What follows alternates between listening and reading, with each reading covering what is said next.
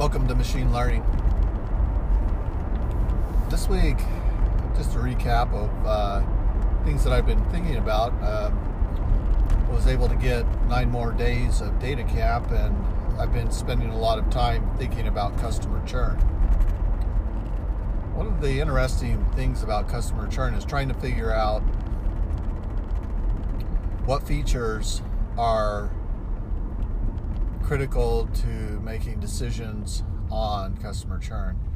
And one of the interesting things is how you can use a decision classifier to tell you what features the system trains on to make a decision. So the way you can do that is there's a library called graphics, Graphiviz, and what that will do is it'll show you your decision nodes. So it'll show you in one color the decision nodes that lead to churn where the customer stays, and churn where the customer goes. And then you can see which features contributed to that decision. Now it's interesting because you go through the course, and one of the things that you learn is that decision trees have problems with overfitting, whereas logistic regression is based on odds. So what you're trying to figure out with logistic regression is you can use L2 regularization, but you have to know what the coefficient for C is. And the way you find that coefficient is you iterate over various coefficients for C, and then you measure 3 things: accuracy, precision, and recall. And so you're comparing the test data with the predicted predictions, or you're looking at your trained data and the predictions on the trained data. And so combining the two gives you an idea of which coefficient for C is going to give you the best accuracy. So you can put that into the results into a list, and then when you're done, display out the list and look at which coefficients give you the best recall, and the best precision or the best accuracy. And from what I could see, they focused on recall, and that is getting more of the right answer than not. So the recall would be if you got say 50% recall. If your recall is improving, then you use that coefficient for your C value. And very much that's the extent of what you can do with logistic regression, because it's all based on probability. So it's the log of B over the probability divided by 1 minus the probability, and that gives you your log.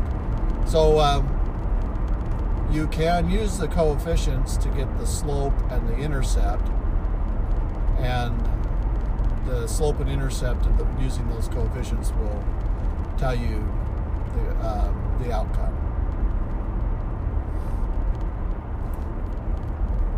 And so one thing I've been thinking about is, now that I've spent a little bit of time with logistic regression, the most popular algorithm on the market, I'm starting to think that I can write a code generator that would take the CSV, so you give it a CSV, and it'll analyze that CSV, it'll analyze the features, it'll tell you what the C constant should be, it'll do search CV, it'll do your lasso, it'll do, you can do your feature reduction, and it'll plot out some graphs. Maybe the only thing you need to know, it only needs to know, is if it's going to be a binary case, or if it's going to be like a category cross entropy case. Those would be the two cases. So in that situation, there'd be a lot of data transformation.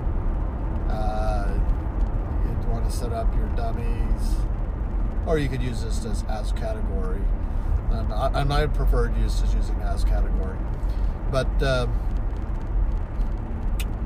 yeah, so you could have multiple outputs. And it's just really amazing how far logistic regression can go. Because, you know, you're thinking like, well, let's just move this to a deep learning network, and it'll get the features, find those features in the hidden layer, and you'll get better results. But logistic regression is just so simple to set up. Once you get your data transformed and you figure out your feature engineering, it just works. And so I really like it. I think that's one reason why it's so popular. And the other reason is it matches up really close with statistics. You do your statistical methods, and you can get really close to the results of your logistic regression, because it's all based on probability and logarithms. So one of the things also I studied this week was feature engineering, and that was probably one of the best courses that I completed on DataCamp. Really enjoyed that. And one of the things that I liked is we were analyzing Stack Overflow and profiles, developer profiles. And I learned a lot about the millennials and the work behavior, and also the baby boomers. So there's the baby boomers mixed with the millennials. And most of the developers, I just kind of like got rid of the outliers. So I used mean and standard deviation, and then I didn't want to look at the last 5%. So you stratify standard deviation. You want 68% in there. Standard deviation 2, you want 95, and then standard deviation 3, you have the remaining 5% and of your population. And so just looked at the demographics of age and work hours, and stratified that according to the standard deviation of less than or equal to 2, and found some interesting things. Like one of the things I found that was interesting is most developers, despite how old they are, whatever age, are working between 40 to 60 hours a week. No one's working 90 hours a week, and if you are working 90 hours a week, you're outside the norm. And I think there was like 53,000 developers in this population I was looking at. But then I used a function called QCut, and I really like that because it works like a histogram. You can set your ranges that you want to stratify your data, and QCut will create the bins for that stratification, and then you can display it. And so, I looked at things like, where the developers are from, what were the major languages, and it was interesting because I was been looking at Dart versus Go, and it really looks like Dart is starting to gain momentum over Go. Both of them are starting to accelerate, but the king of programming is definitely JavaScript, HTML, CSS, jQuery. The bulk of the work that's being done out there is in those languages, and then you have C# and Java and C++ in the middle layers. But you really can see the acceleration of Dart. And the reason I think that is the case is because it's a widget-based, it's object-oriented, entry level to programming is greatly reduced, it's open source, and you can create a great product that's cross-platform. A lot of startup companies are using Flutter because it reduces the cost to get their product out the door, and they can capitalize on specific markets quicker. And so I really like what I'm seeing in that market, and I think that Microsoft, Apple, somewhat greedy because they're charging lots of money for development tools. Their languages are extremely complex, requiring lots of training. If you compare Swift to Flutter, still requires lots of knowledge and lots of training. You have to understand the philosophy of the environment. You have to understand the attributes of the classes, how to do different things. So there's lots of market for training. And people are not migrating towards just finding a YouTube and watching it and watching thousands of YouTubes and trying to figure out how to do their work. They're migrating towards individuals who know how to get the work done already, who are live streaming and explaining how to do different procedures. And then the users are asking these experts how to do different things, and then the experts are responding with YouTubes based on questions from their customers or consumers. And so they're selling things like books, training programs, and they're online answering questions directly with the users as they're trying to figure out what the curriculum is saying.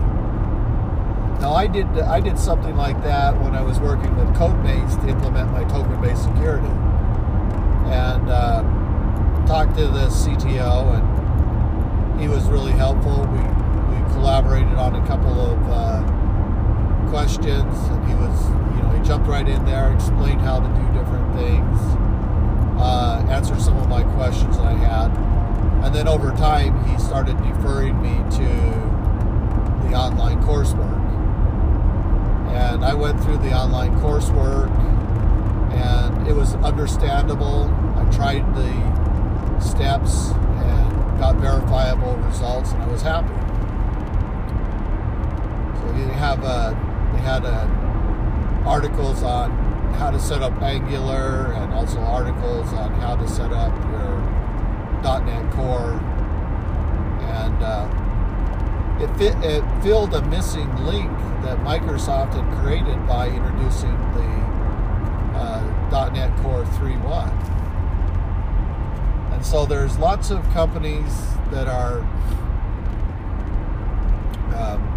meeting customer needs and getting good reputations and strong number of followers, and so they're very active, publishing and explaining, and have actually created a market by helping other developers learn how to develop in these complex networks. Same thing goes for Swift, C#, JavaScript, Angular. These are not drag and drop languages. But Flutter is somewhat different. It has components. You utilize those components, and it has kind of a visual environment for development because you can have hot reload. So while you make a change, you do hot reload, you can see the effect. And the code base comprehension is less because they use widgets, and a lot of stuff is kind of pre-built with default parameters, and you can template a lot of the coding. So it's, in my mind, it's really open now to teaching AI how to do these tasks. So you could give natural language commands to let's say TensorFlow using some sort of semantic network, and instead of applying it to a search algorithm, apply it to code generator. So it code generates, let's say you're dealing with a grid. You can code generate your grid, then you can code generate your business logic object component, and then you could code generate the data streaming. And then you can connect the web API to the data stream. And see, this level of functionality should be able to be understood by the machine, and these components can be built and connected, and so development can be done in a more rapid way. You can even, if you don't want to use voice because you're working in an environment where you have lots of people around you, then you have a command line. Code generation has to be the future because things need to be seamless, which you can see with Dart and Flutter, that the widgets do make a seamless integration into the code, and a lot of the mechanisms then use the widget and it knows what to do with it. For example, if you put an expand against a column, it's going to expand to the full width of the screen. And then you can also do flex, and you can partition off portions of the screen widths. So you could do, if let's say it's 20 or 10, you want to break it like Flexbox 12. You say 12, going across the screen. Then you could have it break it up into 3, 3, 3, 3, 4 units of 3. So evenly spaced in four partitions.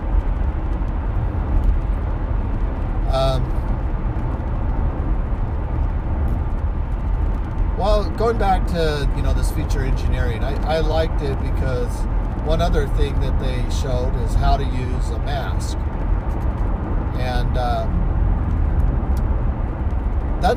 that feature is something that you would think would be very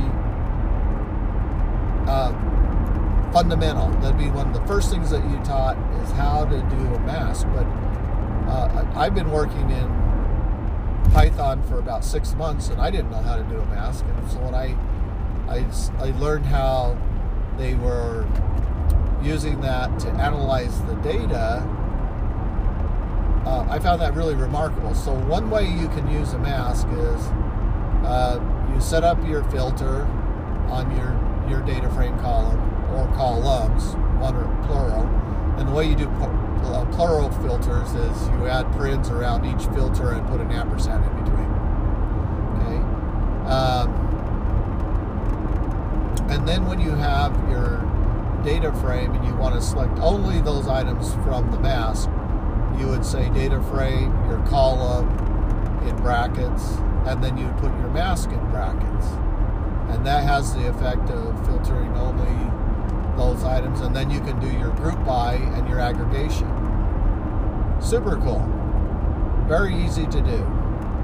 And you can even set, let's say if you want to create a new columns that are putting the values of the forced values in, you can do that where you can just set equal to some value in that new column. And then all the particular mask columns then would receive that value. Really liked that feature, used it a lot right away on the Stack Overflow to partition and aggregate, and it made it really easy. I mean, it's one of the things that's difficult to understand on the group by is you don't, I get the feeling with Python you don't want to try to write really complex chaining, and but rather the better way to do this would be to apply a mask and then set the values, and then now you can have a visual in your data frame of what rows match those filters, and then apply aggregation against those new columns for doing things like counts or occurrences. And it's I think it's very possible to do it with just group bys and maybe applies and different things like that, where you're transforming and group aggregating and stuff like that in one line. But from what I could see, when you're doing feature extraction, you don't want to do it that way. The main reason is because you got to do a lot of verification, and you want that verification to be visual. And so you wanted to have some checks along the way as you're transforming your data. One of the other things that was important in the feature was how to remove unwanted characters. You do that with regular expressions. So you can use the .replace method, and then you can do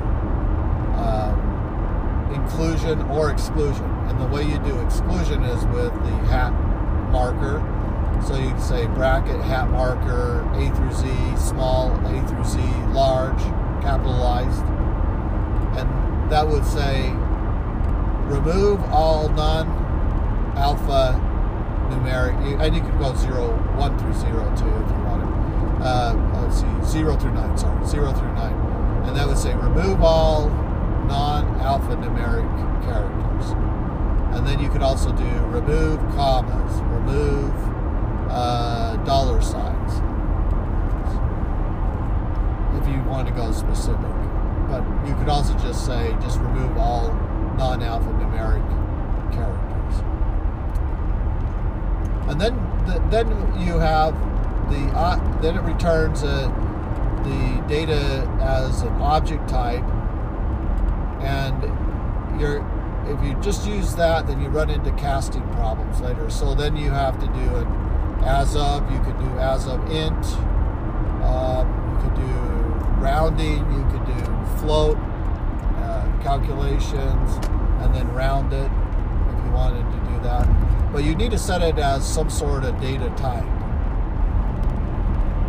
so that later, as you use the data, like for example, with the telecom, analyzing what the monthly charges were, what the yearly charges were, I couldn't do the correlation work until I first did my casting, because the data came in and it thought it was a string type, and so I couldn't do my calculations on it. So then I had to convert that to a float type, and then I was able to do my aggregation against it. So, a lot of things, that I'm kind of thinking that this data transformation is feature engineering. Is kind of the bulk work. It's the heavy lifting down with the data. But if you can get your data all nicely engineered into features so that it can be consumed by different classifiers, then you're in a win scenario. Then also one of the things that we talked about is how to deal with missing data. So you could remove the missing data, you could replace the missing data with averages or medians. So the median is, if you have 5 numbers, it's the middle number. So if I went 1, 2, 3, 4, 5, it'd probably be, I'm guessing maybe the median would be maybe 2 or 3. I'm not sure which one it would take. But it might take the low number, it might take the high number in the middle.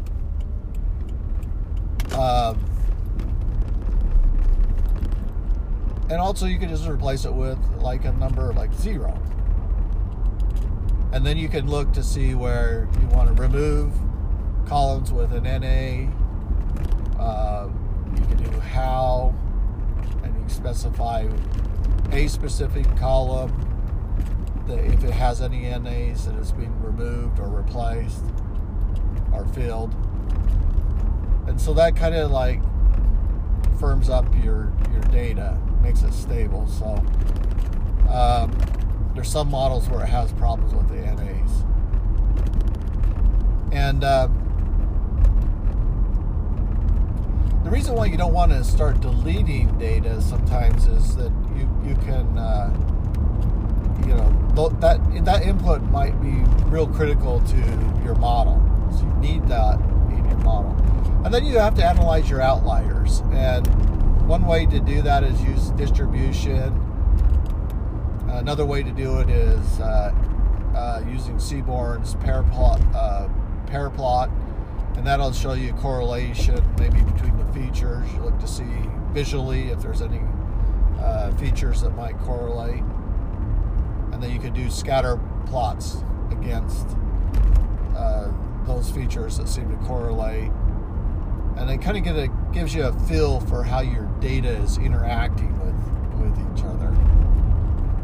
And then you can use box plot. And the reason why box plot is so important is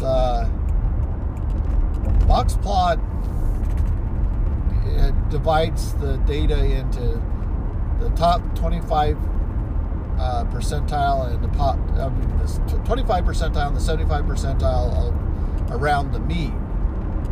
And then it looks at whether or not you have a maximum and a minimum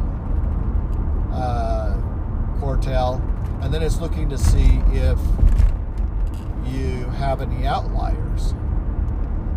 And that's what we call machine learning. That's weird. Okay, so when you want to identify things that are weird, they reside up probably in that third standard deviation, which is in your top 5%.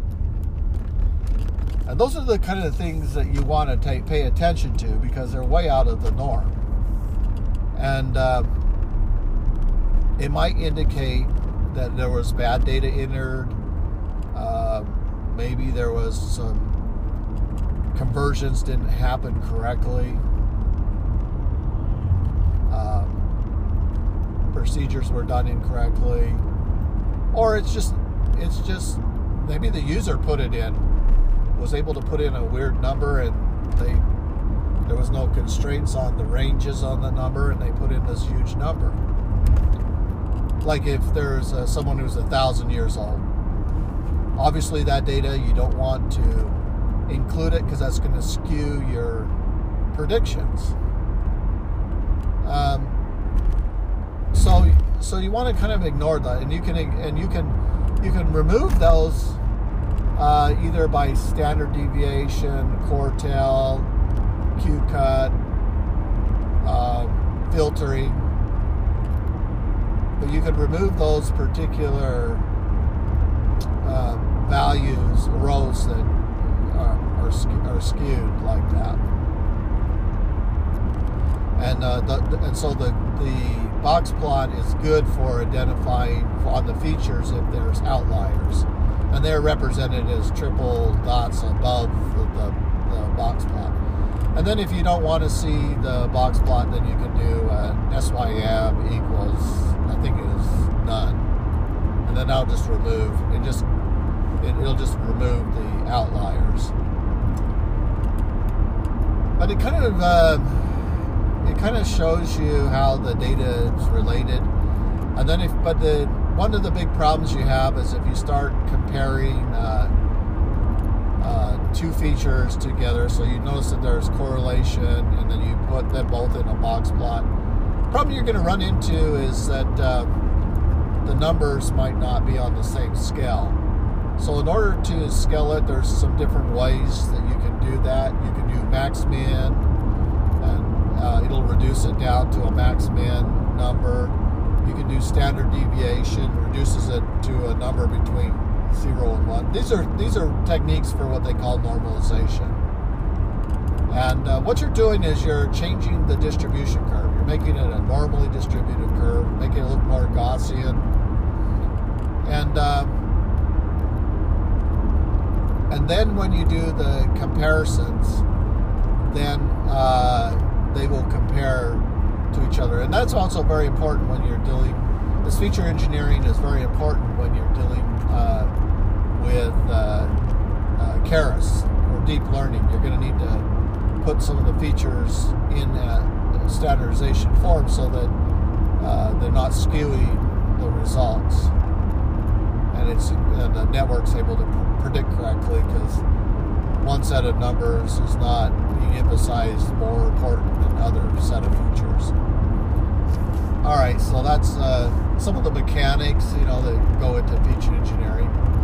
Lot of thoughtful topics to go over, and I'd suggest looking at the data camp course on feature engineering. You did a really good job. I also like the one on marketing and customer churn. He's did a really good job there. I'm studying the last chapter, which is customer life value. And that one is kind of interesting because what you're trying to do there is predict based on their buying pattern, frequency, average rate of churn, average life of the customer. You're trying to predict how much money you're going to make from that customer in his lifetime based on historical data or knowledge about that customer. And they have different ratios that they apply. You can build a cohort matrix. Basically, the cohort matrix shows you what the customer has spent, how frequently they've spent, accumulatively through the year, starting from month 1, 2, 3, 4 to 12. And it's kind of like a running total. And so you can just kind of see how that customer's activity is occurring over the year. And when they start spending. And that would then give you an idea, momentum-wise, if the customer is an active customer, or a customer that's buying periodically, or a customer who is a declining purchase customer. And so one of the things that, again, I was saying that was important in the telecom business was, do they have a phone service? Do they have, how long were they in tenureship? What type of contract did they apply with? And those things affect your churn rate. So once you understand and get a predictable churn rate, you could also then use that churn rate to figure out what the probability of the customer, the probability of how much you can make with that customer over his lifetime. So that's valuable information to learn, and so I'm going through that coursework right now. Anyway, I'll tell you, data science is if you just go out there and memorize formulas, and you can retain those formulas, great. But without actual working through projects and answering questions and then understanding what those equations are doing, you're going to be a guy who can talk the talk, but you won't be able to do much of the work. And you need to be able to program in Python and not just dabble in it, but you really need to understand in great depth the language and the libraries, because you're going to use a lot of them. And that's what I just keep seeing with this, Anaconda and Python is I'm constantly downloading new libraries and installing them and using them.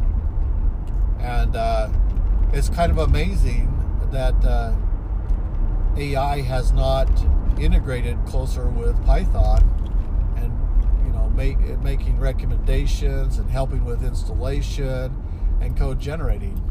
It's like there's such a huge market for that, and I think that market will emerge. And if you're a developer that's thinking about code generators, contact me, because I was building some code generators in C# and it was greatly reducing my work, and but then I wasn't seeing a lot of demand for the C# stuff I was working on, so I shifted to Python, and I don't see any really good code generators for Python yet, and it's a mystery why that doesn't exist.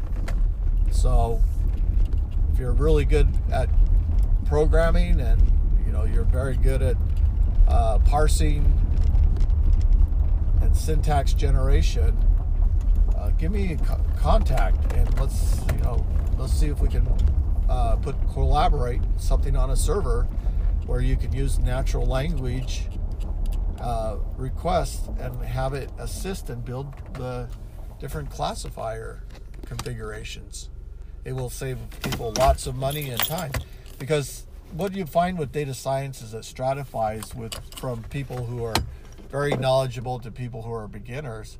But in order to move it to production or use it in production, it has to be very accurate. So you have to understand in great depth how to use the libraries, and if you're not knowledgeable as libraries, then you can you kind of flounder around in there.